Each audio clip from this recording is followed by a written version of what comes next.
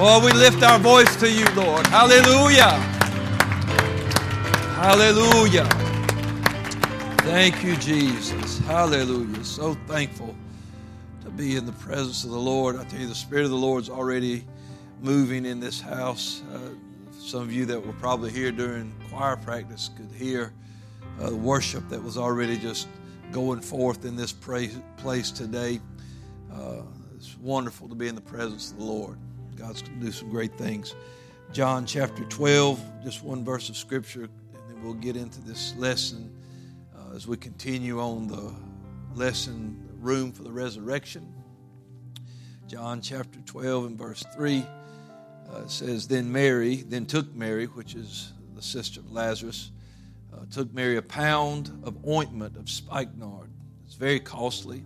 She wiped his feet with her hair. And the house was filled with the odor of the ointment. And today we're going to talk about Mary's posture of worship. So let's pray for the lesson this morning. Lord, we love you this morning, give you honor and praise in this house. You are certainly worthy to be lifted up today, God, and we just bless you in this place. Ask you, Lord, to help us now to hear what the Spirit would say to the church. Lord, help us to receive this word in good ground, God, that we can be better. We could be changed today, Lord, and certainly be ready to meet you when you come. We ask it in Jesus' name. And everyone said amen. Could you give him another hand clap and shout of praise in this house? Hallelujah. We thank you for your word, Jesus. We praise you. You may be seated. God bless you this morning. The Lord's good. So we've been talking about room for the resurrection, making room for Jesus in our homes, and just making sure that we don't only think about him here. It's not just about, I've got to go to church on Sunday. It doesn't matter where we are. We should have room for the Lord in our life. And then we talked about the resurrection of Lazarus last week, and how that Mary and Martha were charged with obedience, not just to have faith and believe, but to be obedient to some things that even seemed just very tough to do when they were asked to remove the stone from the tomb. They knew that their brother Lazarus had been dead 4 days. They knew that he was decomposing. They knew that the stench would be horrible and that it would be a very undignifying to remember the dead this way and to do that, but they had to trust Jesus, that he knew what he was talking about. And so today we're going to talk about, still with Mary and Martha and Lazarus, we'll talk about Mary's posture of worship. And if we want to experience the resurrection and life that Jesus brings to us, then worship is part of it. You will not experience the miraculous. You may witness the miraculous. There's a difference between seeing it and experiencing it. But to experience it, to be a part of it, to have it really do something in your life, you will be a worshiper. And you will worship sacrificially. It's going to cost something to worship God in spirit and in truth. He told the woman, Jesus did, the woman at the well, said, they that worship God must worship him in spirit and in truth. And I want to make sure that we understand today that worship will bring us into a place where we can experience miraculous things. Deliverances in our life can be obtained if we can come worshiping. There's many scriptures. There's as Jesus came down from the Mount of Beatitudes, we know about the leprous man that came worshiping and said, if you will, you can make me whole. And he was healed that day of his leprosy, made whole. And then we know the man who had a legion of devils, that when he knew that Jesus stepped onto his land, he came and fell down and worshiped. There was something. See, worship doesn't just deal with what's going on in your surrounding circumstances. It gets past that. See, he could say, I've got this going on in my life. I'm naked. The Bible says he had no clothes on. He was naked. He was always cutting himself, crying. He had a rough life. He lived among the tombs, and he took the exterior of his life and chose a reason not to go to where the Lord was. But worship is something that comes from inside. It is something that the creation can always identify with, whether it obeys it or not, and it can feel that pull. And there was something, no matter what was wrong in him, that he knew that this was maybe the man, which he's nameless to us, the man with the legion of devils. I mean, that's all we know him as, but he's nameless to us, but he was not nameless to God. And God knew who he was. But maybe the man did not know immediately who that was. But when he began to hear them spirits inside him murmuring, saying, hey, that's the Son of God, somehow he realized that this was not just any ordinary man, and it pulled him, and he ran and fell down worshiping at the feet of Jesus, and it brought deliverance into his life. And so we need to understand that worship, real worship, will cost us something, and it will not always be pleasant or even pretty sometimes when we worship. It will be not wrapped up in a cute little bow and just a little pink package, and it's not, when we talk about worshiping during this Easter season, Easter is full of the pastels. You got all the Easter mints. You got the mint green and the little pink, and everything's blue and yellow, and it's springy, and we think about soft and bunnies and peeps and stuff like that. Yes, all that stuff like that. But that's not what it's about. What it's about? It's about being whipped. It's about being beat. It's about being crucified. It's about blood being spilled. It's about the cross. It's about the purchase of our redemption. It's about the resurrection of the Savior. And that kind of worship is not. It doesn't come cheap. It doesn't come easy. There is a historical account. I want to read something kind of sets the groundwork for some of this. But during the reign of King Frederick William III of Prussia, his nation there at that time was in dire straits. They were fighting Napoleon in that time, and they had almost bankrupted their nation fighting this war in his efforts to continue to arm his forces, while rebuilding from the conflict's damage had left the national coffers empty. So surrendering was out of the question, but he was out of ideas as how to go on. And after careful reflection, he decided to ask all the women of Prussia to bring their jewelry of gold and silver to be melted down for their country. And for every ornament received, he would exchange a decoration of bronze or iron as a symbol of his gratitude. Each decoration would be inscribed, "I gave gold for iron," in 1813. The nation's response far surpassed his wildest hopes. It was overwhelming. The amazing development was that these women prized their gifts from the king more highly than their donated jewelry. The reason was easily grasped. The decorations were proof that they had sacrificed for their king. It became unfashionable in Prussia for women to wear jewelry. As to do so, it indicated that the individual valued her own luxuries more than the good of the country. And thus was established the Order of the Iron Cross, whose members wore no ornaments except a cross of iron for everyone to see. And so it's like that when we serve the Lord. They took things that were valuable or of their values. Maybe they were heirlooms that were passed down, but they saw that there was a greater need here than them walking out looking pretty, being decorated, having something that was of value but was just sitting on the dresser or sitting in a jewelry box. And they realized that I need to give this to the king. And that's how it is for us when we serve the Lord. And it's when Christians come to their king, they too exchange the flourishes of their former life for a cross. Jesus said we must take up our cross daily and follow him.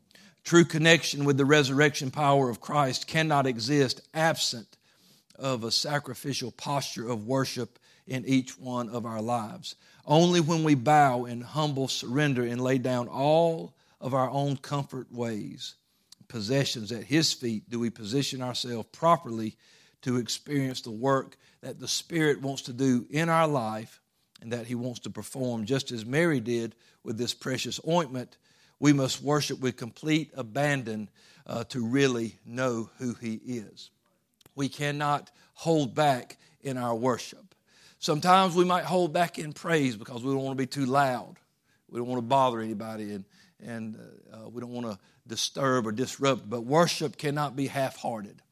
We must worship Him with our whole heart. We must give Him our all. Praise is about what He is doing in the moment. Praise is about what He did keeping us safe or healing our bodies. It deals with things that we can hold and touch. That's what praise is about. But worship is eternal because we will worship Him forever. We're going to worship Him forever and ever and ever. I am a worshiper before I am anything else. The Scripture says that God does not hear the prayers of sinners, but if any man be a worshiper. Now here's the thing. A sinner is going to have that brief interlude as a worshiper. There's a transformation that happens almost instantaneously. That when he puts his need for God ahead of his life that he is living, and God hears him at an altar of repentance. And he is no longer that sinner, but he is now transformed, and God is hearing him, and now he is on his way to being born again and becoming a child of God when he is filled with His Spirit. As we receive the Spirit of adoption, whereby we cry, Abba, Father. It's not there ain't enough desire in the world to make you a child of God. You must receive the Spirit to be His child. And so that worship, when we begin to worship God, it doesn't matter what situation we're in. We begin to worship, God can hear us. God can help us. God can bless us. God can take care of us. Whether it be physical ailment, whether it be emotional ailment or spiritual ailment, God can take care of us. And so we have talked about this resurrection power through the eyes and through the views and the lives of Lazarus and Martha and Mary. And this is where we start in this lesson today, that Jesus is back at the house of Martha, Mary, and Lazarus. And just like always, Martha's serving. She's not being rebuked for it this time. Everybody's sitting at the table eating. Lazarus is at the table with Jesus, and they're talking. No doubt, I'm sure we know that Jesus was friends with this family, that He loved this family. And I don't know how many times He came to their home. He was not popular in Bethany. They wanted to kill Him around that area. But He would still come and visit in this house and sit, maybe as He was doing on this day, sitting at the table with many people listening, maybe just talking with Lazarus about the political climate of the day. Maybe they were just talking about what was going on in the neighborhood. I have no idea. Jesus did probably just talk about regular things. Hey, what's she cooking today? I don't, Of course, He probably already knew, but I don't, just to get everybody involved in the conversation. So, but maybe Martha was a great cook and He enjoyed her food, but He did love this family. And as He is there today, we have the same cast of characters, Martha, Mary, and Lazarus. And on this day, Mary does something that sets her apart from her siblings. She, sometime during this meal, during this time of fellowship, I don't know how long she had sat, or if she came in, just maybe she showed up and there He was and she did this, but I just picture maybe she got up while Jesus was talking. Maybe something all of a sudden came over her and she leaves the room and she comes back with a pound, this bottle of ointment, this spikenard, and she began to pour it on the feet of Jesus. She even would bow down as far as to get where she could put the hairs of her head on His feet. And, people may not even really notice at first, but all of a sudden there was something going on in the room because they could smell. Hey, that's not bread I smell. That's not meat cooking. I smell this aroma, this perfume. I smell something beautiful going on. Let me tell you, when you begin to worship, it changes the atmosphere of the room. Oh, come on, somebody. Things begin to get different when people begin to worship. You know, we read Isaiah's account of seeing the Lord high and lifted up, and he begins to talk about the seraphims that are flying, and they're worshiping the Lord and crying out, and there's worship going on, and the post of the doors begin to move at the voice of those that worshiped, and the atmosphere changed. And he could see it physically changing, and they could tell something's going on in this room. And people begin to look around, and there's Mary pouring this out. And maybe some were like, wow, really awestruck at this. But there were those, namely Judas, who was upset at her pouring out of this very costly oil. And to see this, he even considered it to be a waste, to waste this oil. And Judas was the last one to be saying anything about anybody doing anything, for him or to be trying to judge anybody or come against anybody. And so when people began to grumble, and I'm sure as Judas pointed that out, there were others that began to nod their head in affirmation. That's right. Why is she wasting this? And we could have sold this. We could have gave it to the poor. But it was the Lord. Instead of rebuking Mary, he rebuked Judas. And in John 12:7-8, he said, "Leave her alone. Let her alone. Against the day of my burying has she kept this. For the poor you always have with you, but me you will not have always." And so Mary's act of worship, it attracted the commendation of the Lord. He was given a seal of approval on her worship. I'm sure he told Martha she cooked a good meal, and he probably enjoyed the fellowship with Lazarus, but this was something different. She offered something of great worth in the face of public scorn out of no other reason except that she loved him so much. No other reason. It wasn't to get anybody else's attention. It was simply because she loved him. And when she did that, listen, look what this kind of worship did. It provided a prophetic glimpse into what was coming in the life of Jesus. He was just about 6 days away from his crucifixion, from his death.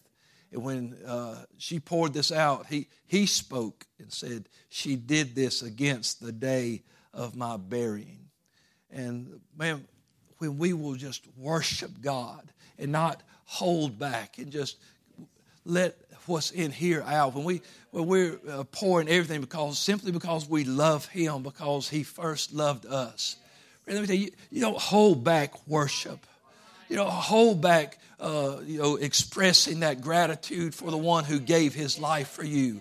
That healed your body and has delivered you over and over again, that filled you with his spirit, that has prepared a place for you. You don't hold back that worship. The angels worship, but friend, they don't even know what it's like to be filled with the Spirit of God. They don't know what it's like to enjoy this salvation. They have no idea what it's like to be delivered. They were created by him and for him, and they're there. But for us, the free choice and for us to willingly fall down and worship the Lord, no matter what anybody else thinks about it, to just worship God in spirit and in truth, and to pour out everything we have just so we can worship him. Not for any other reason. She's not grandstanding. She's not taking selfies while she's doing it. She's not posting it, just poured the oil on his feet. She's just doing it so she can worship the King. Just because she loves him, she is sacrificing him. And I'm sure this was probably the most expensive item in that house. Maybe it was laid up to be part of a dowry that would be paid for her one day when she was going to be married. But I'm not worried about the future now. I'm worried about the present. And right now, he's here. And I'm going to give him my everything while he's here. I'm not going to wait till maybe he'll be back and maybe I'll have something else. But today, I'll take the most valuable thing I have and give it up for worship. Praise God. I want to worship him in spirit and in truth. I want to know him. And that's why Paul said, at that point, Mary was closer to his death, burial, and resurrection than anybody else in the room. That act of worship had opened up something, and the Lord spoke that she did this against the day of my burial, and leave her alone. She knows something here, and I'm going to provide a sacrifice for all mankind, and I'm going to be buried. I'm coming back. I'm going to get out of there in 3 days. But let me tell you, she has done this because of what's coming. And that's what Paul is saying. When we worship like that, we get drawn close to the heart of God. And in Philippians 3:10, Paul said, I want to know him and the power of his resurrection and the fellowship of his sufferings, being made conformable unto his death. Friend, we're not going to experience or know him in the power of his resurrection if we can't worship him with everything in us. And just to maybe just bust our traditions and our bubbles. But friend, living just showing up to church one time a week, that ain't worship. Well, I go worship every Sunday. God help us if Sunday is the only day that we worship him. And if we think that our act of worship is confined into a box of sitting on a pew or singing a couple of songs, friend, let me tell you, we don't know what worship is, but worship will be our life. It'll be the sacrifices we make outside of these walls to not go here or not go there, or to do this and to help to reach the poor, to reach the lost, those kind of things. That's what it means to worship God, to live for him. When we pour our life out, old things have passed away and now things are made new. What am I doing with the new that he has given me? Am I worshiping him with my life? Friend, we worship him in many ways. We worship in our giving. We worship in our prayer. We worship in our fastings. I know that, but sometimes our greatest act of worship is just what we do every single day. Jesus is going to divide some people up one day to the left and the right. And he said, those that visited me when I was sick. Well, when did we visit you when you were sick? Those that came and saw me in prison and locked up. When did we do that? When did we clothe you? When did we feed you? When did we do all these things? When you did it to the least of these. In our acts of worship towards others, to those that are less fortunate, to those that don't know the truth and the love of God, when we reach out to people who need him, he said, you do that unto me, that's worship. And so that's why our church cannot exist. It cannot be self-contained and just live off one another's praise and things like that. Then we're just a club. We are the cult that people accuse us of being. But when we get outside of these walls and when our lifestyle is about just living a life pleasing unto God, that's worship. I have nothing. I can't give him enough money. He don't need it. But I can give him my service. I can give him what I've got. And I've got to give him all of who I am. We learn these things. And the time spent at his feet in worship, in reverent worship, it will allow us to know him in a way that just, the casual Christian and the real, I only dance and shout when the music's on kind of person, they'll never know. Because it's all about that time, that little act that gets them. But a worshiper is laying in bed at night with tears flowing out of their face. Worshipers are moved when they see the lost. Oh, because they know that the one they love died for that one that was lost. Oh, worshipers get past. They don't worry about what nobody thinks about the way they live. God makes me, if there's anything that makes me angry, it's for somebody to shut down because they're worried about, somebody's going to think I'm a fanatic because they're going to think I'm one of them holy rollers because I go to church every time the door's open, or they're going to think I'm crazy because I've been filled with the Spirit and I speak in other tongues. It's like they're embarrassed of what God has done in their life. If it embarrasses you to tell somebody that you've been filled with the Spirit of God and you spoke with other tongues, why don't you ask God what he thought about what you just said? because he's the one that filled you with that gift. And he died so you could have that gift. Don't ever let anybody make you feel like something's wrong with you, or you're just trying to be some way just because you worship with everything that's in you. Mary, I was thinking about this. I said, every time I read about Mary, the sister of Lazarus, she is at his feet. In Luke 10:39, she sat at his feet and listened to his words. In John 11:32, when her brother was 4 days dead, when the Lord showed up, she ran out, and it says she fell at his feet. When her grief and her need were so great, she knew there was no place that I can be except at his feet. And in John 12:3, she was anointing his feet and wiping them with the hairs of her head. I believe that Mary learned something that first day sitting at the feet, listening to those words, listening to what he was saying. She got a revelation of who he was, and she knew that if I can learn this now at his feet, that's where I want to be.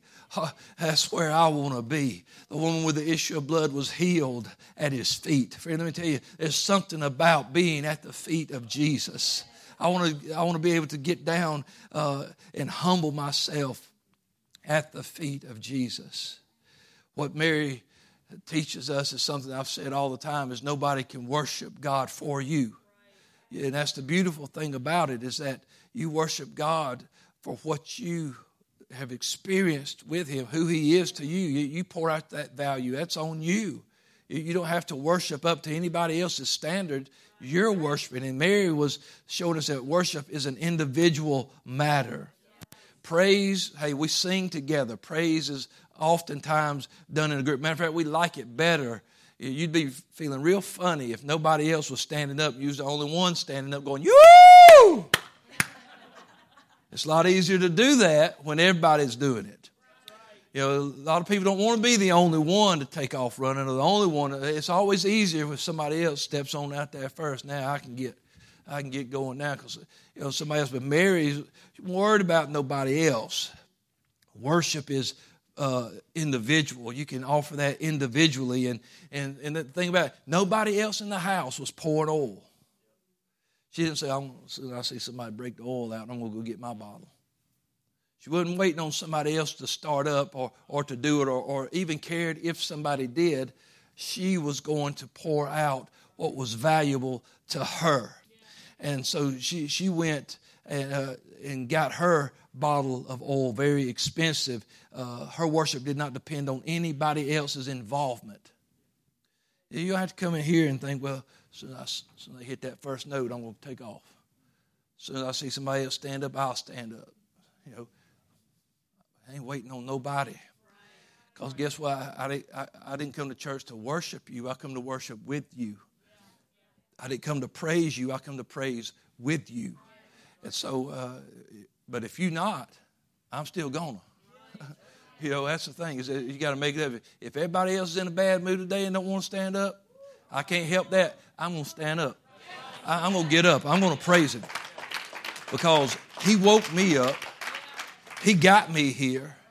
And so, like I said, if he got you here, he's got a reason for you being here. I'm not going to waste my time trying to please everybody else in the room. And you never know, your worship might just cause an aroma that begins to fill the room. It's one little girl at the feet of Jesus, and everybody's like, woo, everybody is experiencing the results of her worship. I remember Sister Everhart and Sister Rebecca, some of them when we were in the church coming up, they'd always say, don't hold back because you just might be the key in that service. They used to tell us that.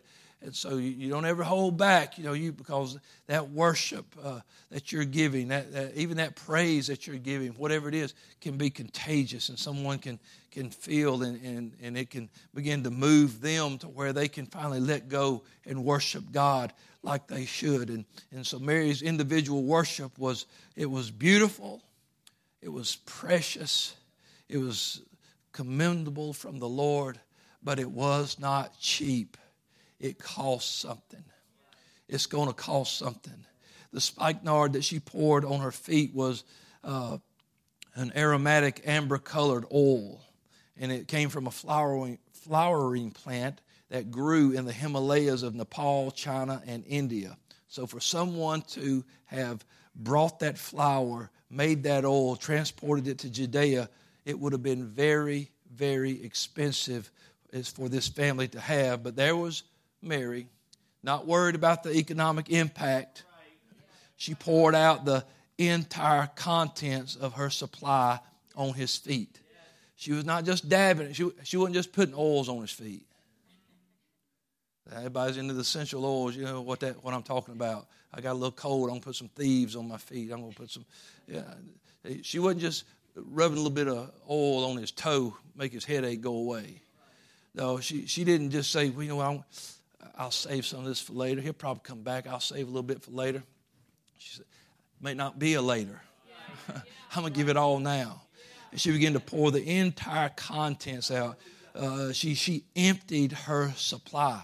When we were in Israel, whether this was the type of bottle she had or not, I don't know.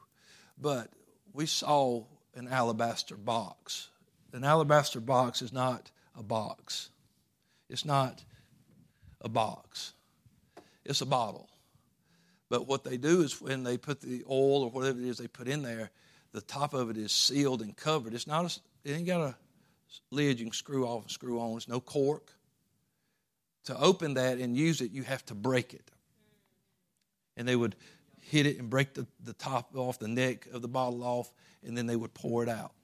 So once it's opened, there's no saving what's in there. When it's open, it's meant for use. Well, come on, somebody. That's why we talk about sometimes we do need to be broken sometimes, so we don't try. You can't. Once it's opened, you can't cover it back up. It's open for a reason, and if you ever find that time of brokenness, you've been broken for a reason. It's time to pour out.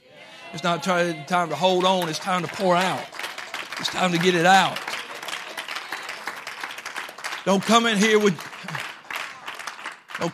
your cotton ball. That little cotton ball worship, dab a little bit of worship. I come here to pour it out. I come here to pour it out. I'm going to take the lid off of it and pour it out. I want to just, whew. No. Hey, let me just get a little bit. Pour it out. Take the lid off of it.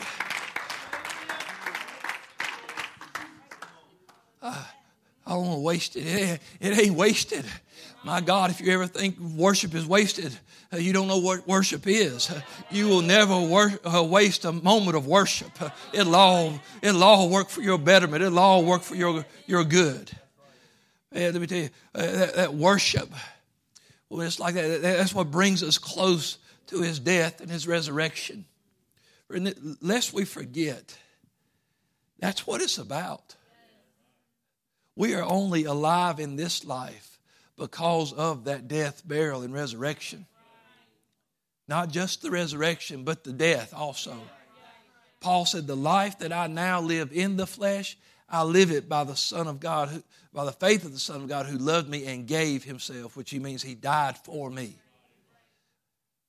That's why I'm living today, because he died for me and he rose from the dead.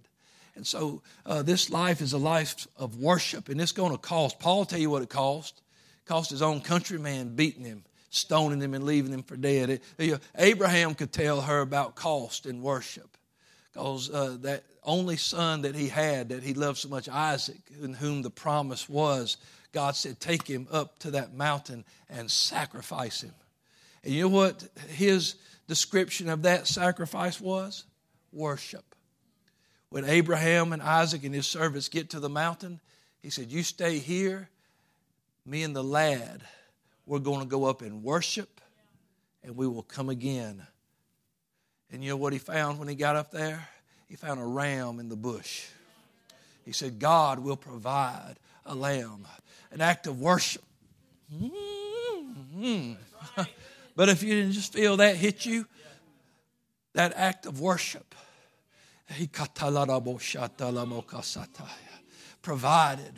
Let me tell you, when you know maybe I've got to lay something down. I've got to be obedient. I've got to give some things up. God's going to provide. God's going to make sure. Oh, come on, somebody. The scripture, I believe the writer in Hebrews gave us a little insight and said Abraham was willing to do that because he knew that if he did have to kill him, God could raise him from the dead. God's not here to take away your promise. He's going to see, do you worship me? Do you love me? Do you trust me? I'm not here to rob you of your promise. I told you that in Isaac your seed would be called. I told you that Isaac is that promise. I've let you know that, Abraham. I didn't call you out to walk away from everything you knew to just serve me and then be let down. But when you walked away from your family, when you walked away from your land, when you obeyed me, that was worship. And Abraham was a worshiper of God. You know, before there was Israel, wasn't even Israel yet. And Abraham was worshiping God. Wasn't no Jacob yet, wasn't no Israel yet, but Isaac was a worshiper of God. Listen, we are worshipers before we are anything else. Because we are His creation made in His image. We must come into this presence. When we enter into this presence of God, we must come in with worship, bring our all. We can't hold things back. If we want access to the power for victorious living, if we want access to the power of that resurrection, there will be a cost involved. Worship that is partial is not worship at all. You know, the word worship is connected with the word worth or worthy. That means worship is ascribing honor and reverence to that which we see as worthy of the same. So if I'm just kind of ho-humming my worship today, what does that say about my attitude toward the Lord? Worship is not dependent on how I feel. I'm sure, Abraham did not go up that mountain rejoicing. He knew this was about to be ugly business, that I'm going to put a knife through my son. I am not happy about the fact that I'm going to do this, but I trust God even when I am not happy, even when I am unsure, even when I am devastated with this boy looking up at me and that knife pulled back. He was just about to do it. And that angel said, whoa, hold on. Don't hurt him. For now I know. He said, now I know. Let me tell you, God's going to know us by our worship. Abraham said, this is worship. And God's going to know us by our worship. We can sit stone-faced all we want to. God's going to know us as such. But I want Him to know me as a worshiper. I want Him to know that I would give my all, that I'll give my life, that when He saved me, it wasn't just so I could get a free ticket to heaven. I saw a sign on the church the other day, not trying to bash the church. It's just the sign is misleading. Because it said, free trip to heaven, details inside. It ain't no free trip. It's going to cost you. Somebody's got to be, Jesus said you got to count the cost. It's going to cost. You're going to take up the cross daily and follow Him. It's going to cost. It's going to cost you some relationships. Yeah. Come on, it's going to cost you some time. It's going to cost you a change of life. You're going to need a change of venue. Because you can't just go everywhere you used to go. You can't just do everything you used to do. It's going to cost something. But what the Scripture said, but what would it profit us if we gain the whole world and lose our soul? Or what will a man give in exchange for his soul? Paul said the things that were gained to me I counted loss that I could win Christ. Let me tell you, if you're not willing to, if there's something you just won't lay down for Jesus, and then we try to wrap that up in the statement of, well, God don't really ask me to do that, or God don't require that. But what if He did? What if it is in the Scripture? What if He did require that, but we think That's not, well, that was probably good for Peter and Paul. But, for the 21st century, with all this tolerance that we have today and coexisting that we've got going on, and, hey, that cancel culture, people been canceling scriptures for years. The cancel culture against the book has always been there. People have been canceling scriptures. They translate it now and just leave whole sections out. So I got to get back on this worship. Romans 12:1 said, I beseech you therefore, brethren, by the mercies of God, that you present your bodies a living sacrifice, holy, acceptable unto God, which is your reasonable service. That's our reasonable service. But I don't want to hold back. I don't want things just be reasonable. It was unreasonable what the Lord did for me, to suffer like he did for me. It was unreasonable what he did to purchase my redemption and to make sure I'm whole and to fill me with his Spirit and then prepare a place that where he is, I can be also. A promise of him coming back one day, that's unreasonable considering who I was. But that's God. And you know why he did it? Because he loved us. He did what he did because of the value he places on us. That's why nothing else could redeem us except the precious blood of Christ. That's the only thing. Couldn't be silver, couldn't be gold, couldn't be any of that stuff that man values. It had to be what he valued the most. And so God so loved the world that he gave his only son. And he showed us what we meant to him by wrapping himself in flesh, going to that cross, giving his life for us so that we could be saved, washed, cleansed from our sins. And so how can I not give everything up, everything I can, do all that I can to show him what I think about that act, what I think about him? Friend, worship will humble you. Worship and pride do not cohabitate. They don't exist in the same thing. We must humble ourselves. And this worship that Mary had, it drove her to his feet. You think about, now there's a lot of folks that, boy, they don't like feet. And we live in a day with shoes and socks. Most people in that day walked around barefooted, sandals, open-toed sandals, mostly things like that, so dusty, dirty, sweaty. And she wasn't just, it wasn't like he was the only one in the room, so it was just his feet. He's sitting at a table. Feet on the left, feet on the right. Feet all around. There she is pouring out the oil, every bit of it. And then getting close enough to put the hair, I don't know how long Mary's hair was. And maybe it was to the floor. She still had to get down to the feet, but maybe it was just about the middle of her back. Maybe it was to her shoulder. I don't know. She had to get down close enough to put her hair and use it to wipe his feet. And probably her hair was probably touching other people's feet. It didn't matter because she was humbling herself. She wasn't there so everybody could applaud her. She wasn't there. She was just mirroring what Jesus would do in a few days at what we call the Last Supper. No, she wasn't washing feet, but she was ministering to his feet. Just like Jesus washed the feet of his disciples, he was ministering to those disciples, and that's what she was doing. She was just mirroring what he would do. Nothing glamorous about it. And when she did that, she's the hostess. Everybody kind of, real nice and respectful to the hostess. She just wiped away all that privilege that she would have enjoyed as hostess when she did that. Because now she got up with whatever dust and dirt that came off his feet, mixed with, you ever got oil in your hair? And how you ladies with that long hair, oil, how hard that is to wash out and things like that. And now just think she's wiped that dust, that dirt. Her hair's probably from wiping it, and it's probably her hair's matted up now. No matter. I come to worship. And whatever I got to do, I didn't come here to be glamorous.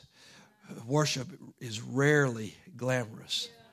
It's guttural. It's raw. It echoes of death to ourselves and to our own crucifixion. It's about the cross we carry, which the cross is an instrument of death. It's not enjoyable, but it's profitable. And our willingness to invest in this kind of selfless act will and humble ourselves is where we find God lifting us up. Peter said in 1 Peter 5:6 to humble ourselves under the mighty hand of God so he can exalt us in due time. When we humble ourselves and worship, God will exalt us. And then we don't enter into worship lightly.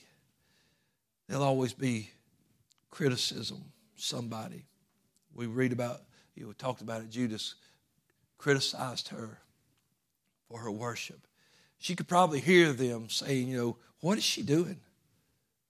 Why is she wasting this? And the unspoken implication of that is she's just doing this to be seen. She just wants to appear spiritual, And so even though Judas, like I say, he had no room to talk about anything, but I'm sure the word stung nonetheless, but she still poured it out. And it happens when we worship God today that people withdraw because of the suggestion that we're just trying to wear a mask of spirituality. But when people criticize you for your worship, it's normally so they can just deal with the guilt that they feel for their own lack of spiritual, listen, people who don't worship don't like people who do. People that don't praise, they don't like people that do. Yeah, people that don't read the Bible, they don't like people that read the Bible. Because anytime it comes up, it just points to them and their lack and what they don't do. And, hey, if you don't value it enough to read it, if you don't value it enough to pray, if you don't value it enough to worship, I don't know, but I'm not going to focus. Mary didn't respond to Judas. He never said Mary answered anybody. She let the Lord speak for her. And it was the Lord that spoke the words that said, leave her alone.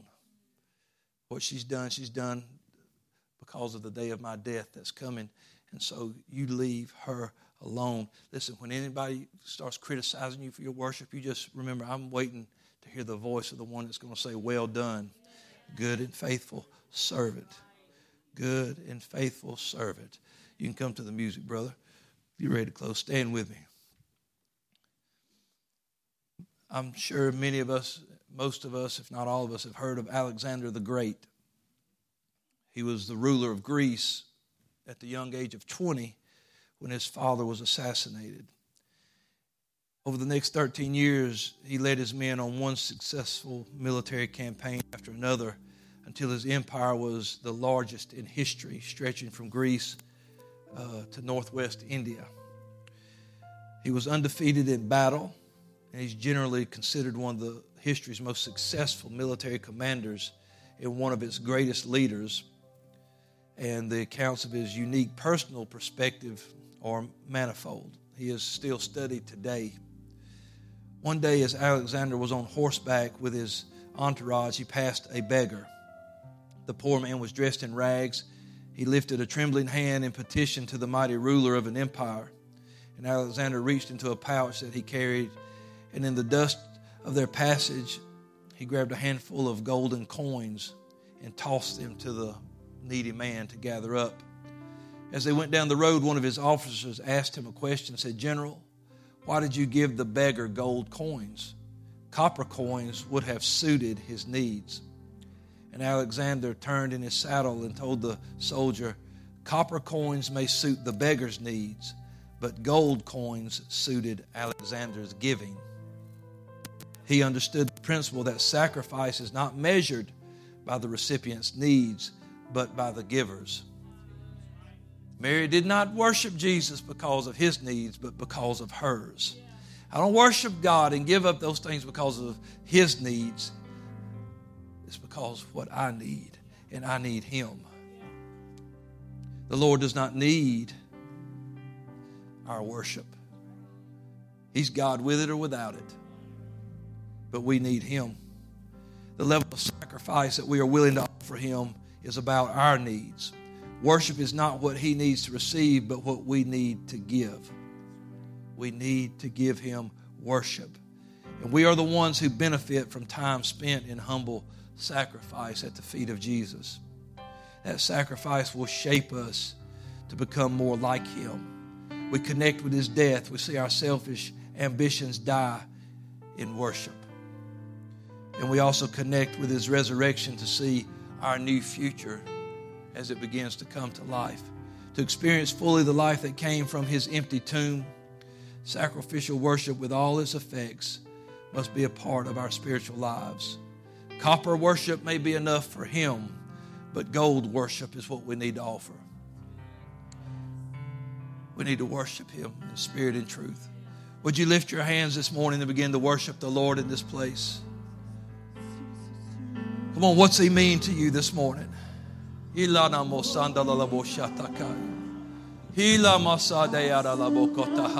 Oh, I worship you in this house, Jesus.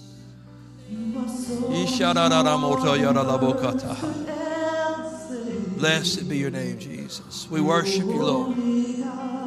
Worship you in this house. Come on, that's it. Just worship the Lord. I know, don't worry about what time it is. Just worship the Lord for a moment in this house. Come on, pour it out on him this morning. Holy God.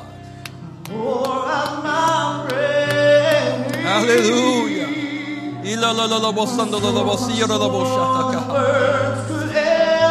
Oh, we pour it out on you, God. We pour it out on you, God.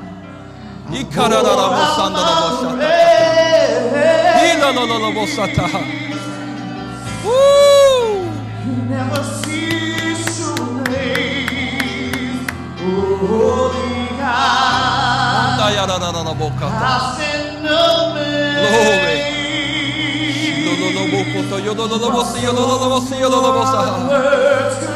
Oh, thank you, Jesus. Pour out my praise.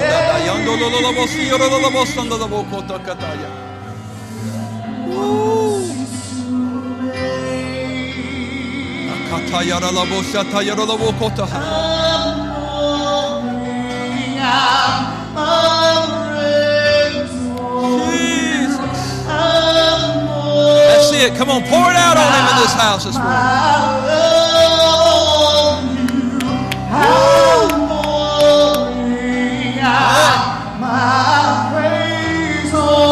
Come on, what have you got to do to get to him? What have you got to do to get to him? Hallelujah.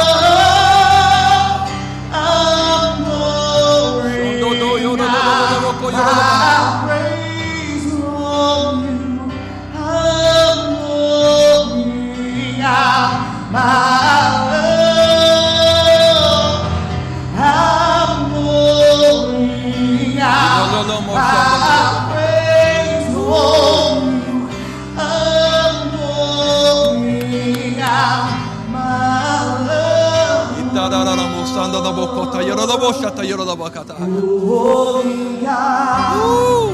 Come on, the Holy Ghost is moving. Hallelujah. Come on, empty it out. Empty it out. Hallelujah.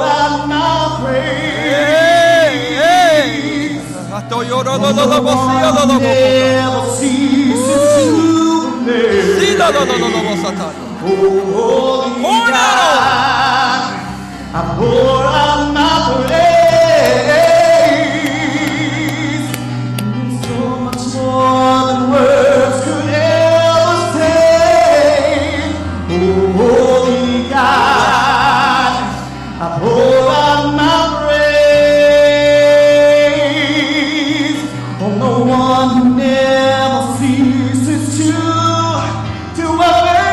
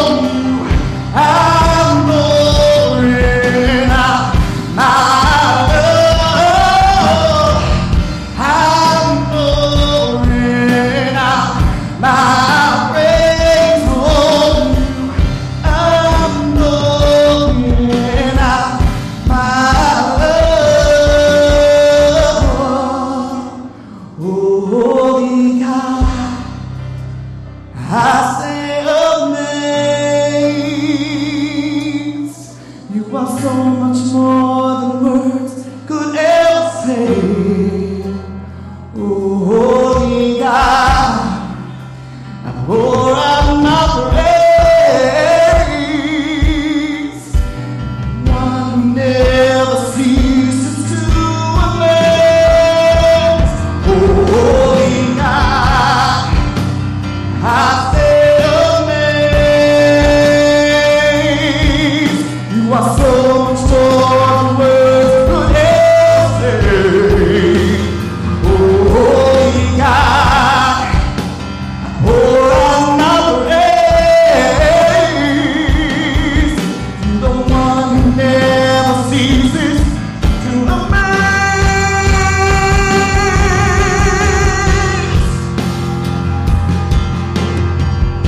I'm pouring out my praise on you. I'm pouring out my love. I'm pouring out my praise on you. I'm pouring out my love. I'm pouring out my praise on you. I'm pouring out my love. Hallelujah. Don't stop what you're doing. I want you to listen to me for just a second. Listen, we'll adjust the schedule. Don't worry about that. But the Holy Ghost is doing something in this place today. And we're going to take a few more moments. But I would like to ask you if you would. And if you're able, if you're not, it's completely understandable because this is going to be very symbolic, just what we want to do. But if you're able, if you could come and find a place in this altar to kneel, or maybe kneel at your seat, or just bow your head at your seat. But I want us to humble ourselves, find ourselves, Lord, in worship. And we're not fixing to pray. We're going to worship the Lord together as one people. Hey, even pagan kings know the value of corporate worship. That's why he tried to get Shadrach and Meshach and Abednego to I can't have people not. I need everybody in this. But we worship the true God. And so for just the next few moments, sing this again, brother, and just for the next few minutes, we're going to worship together. I want you to thank Him, worship Him, love Him. What's He done for you? Don't ask for healing, miracles, signs. Just worship the Lord. Come on, let's worship together, church. Hallelujah. Let's worship. Holy God, I stand amazed. You are so much more than words could ever say. Holy God, I pour out my praise.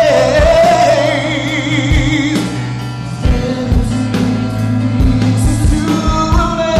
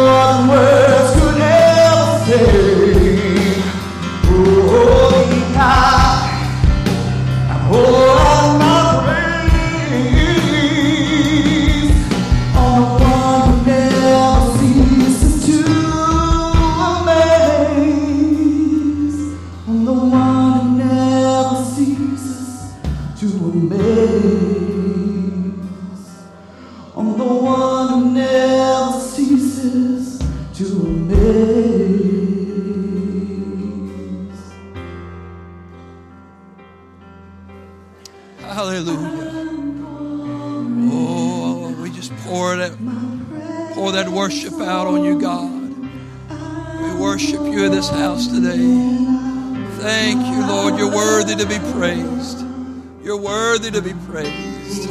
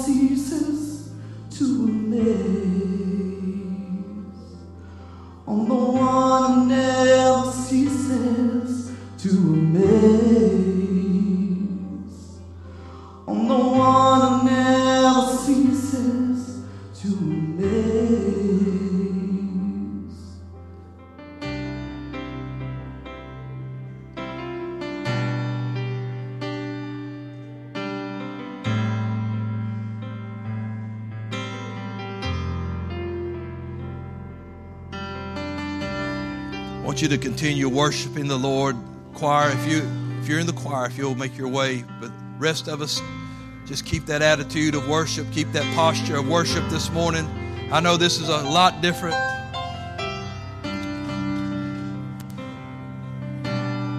We're going to do things decently and in order, but we're going to let the Lord have His way in this place. God's moving in this house this morning.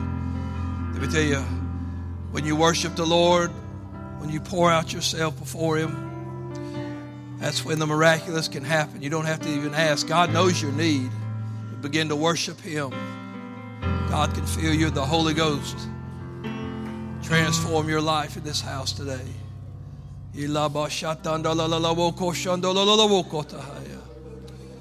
Thank you, Lord. Let's continue our worship in this house. Continue to pour it out. Come on, lift your voices. It's individual. Come on, let's worship.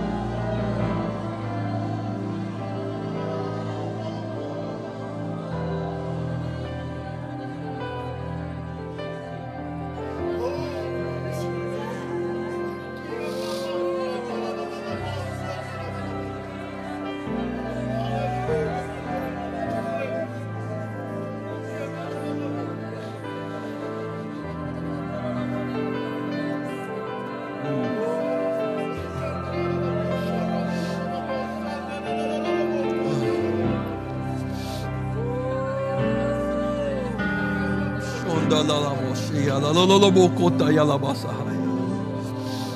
Ibada la boshanda la bokota haya.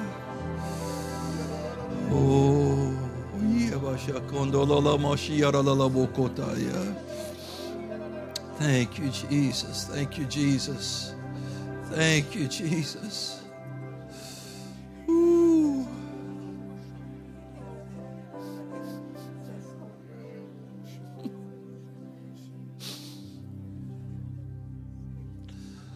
Thank you, Jesus. Thank you, Jesus. Oh, God.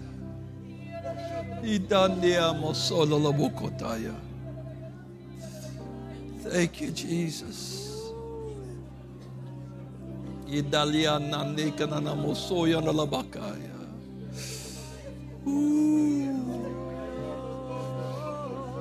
Ah.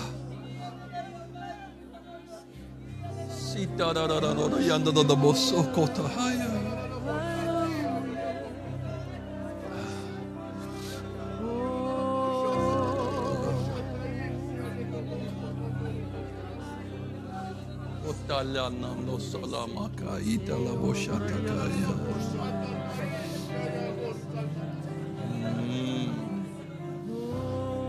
Mia da boshata yala bokaya. Thank you, Jesus. Thank you, Jesus. Thank you, Jesus. Ita la moko shanda la bakata yayata makaya. Mate nini kana moshona makaya. Ila basala bokota haya. Ita yala boshata kaya.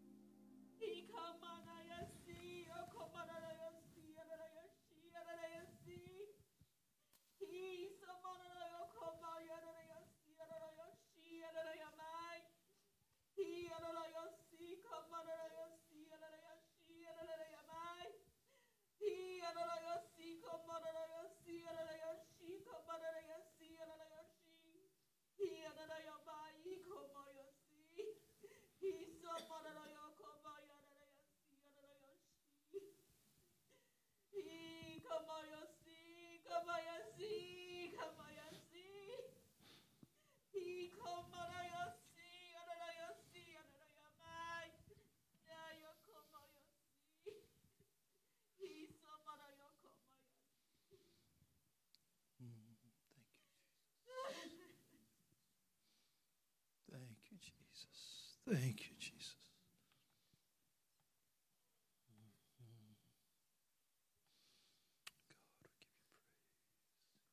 God, we give you praise. Thank you, Jesus. Thank you, Lord.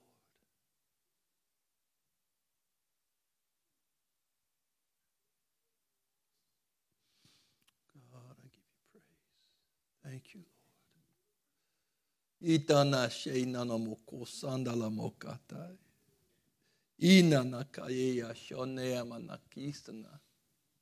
Se nasana kashinana mukoso ye nina kanaya. Isaradeni kinama se nene na muko na shane kanaya. Ilop donatai sata sutumukushita makai sinika. Kea hasehenika ya haseya.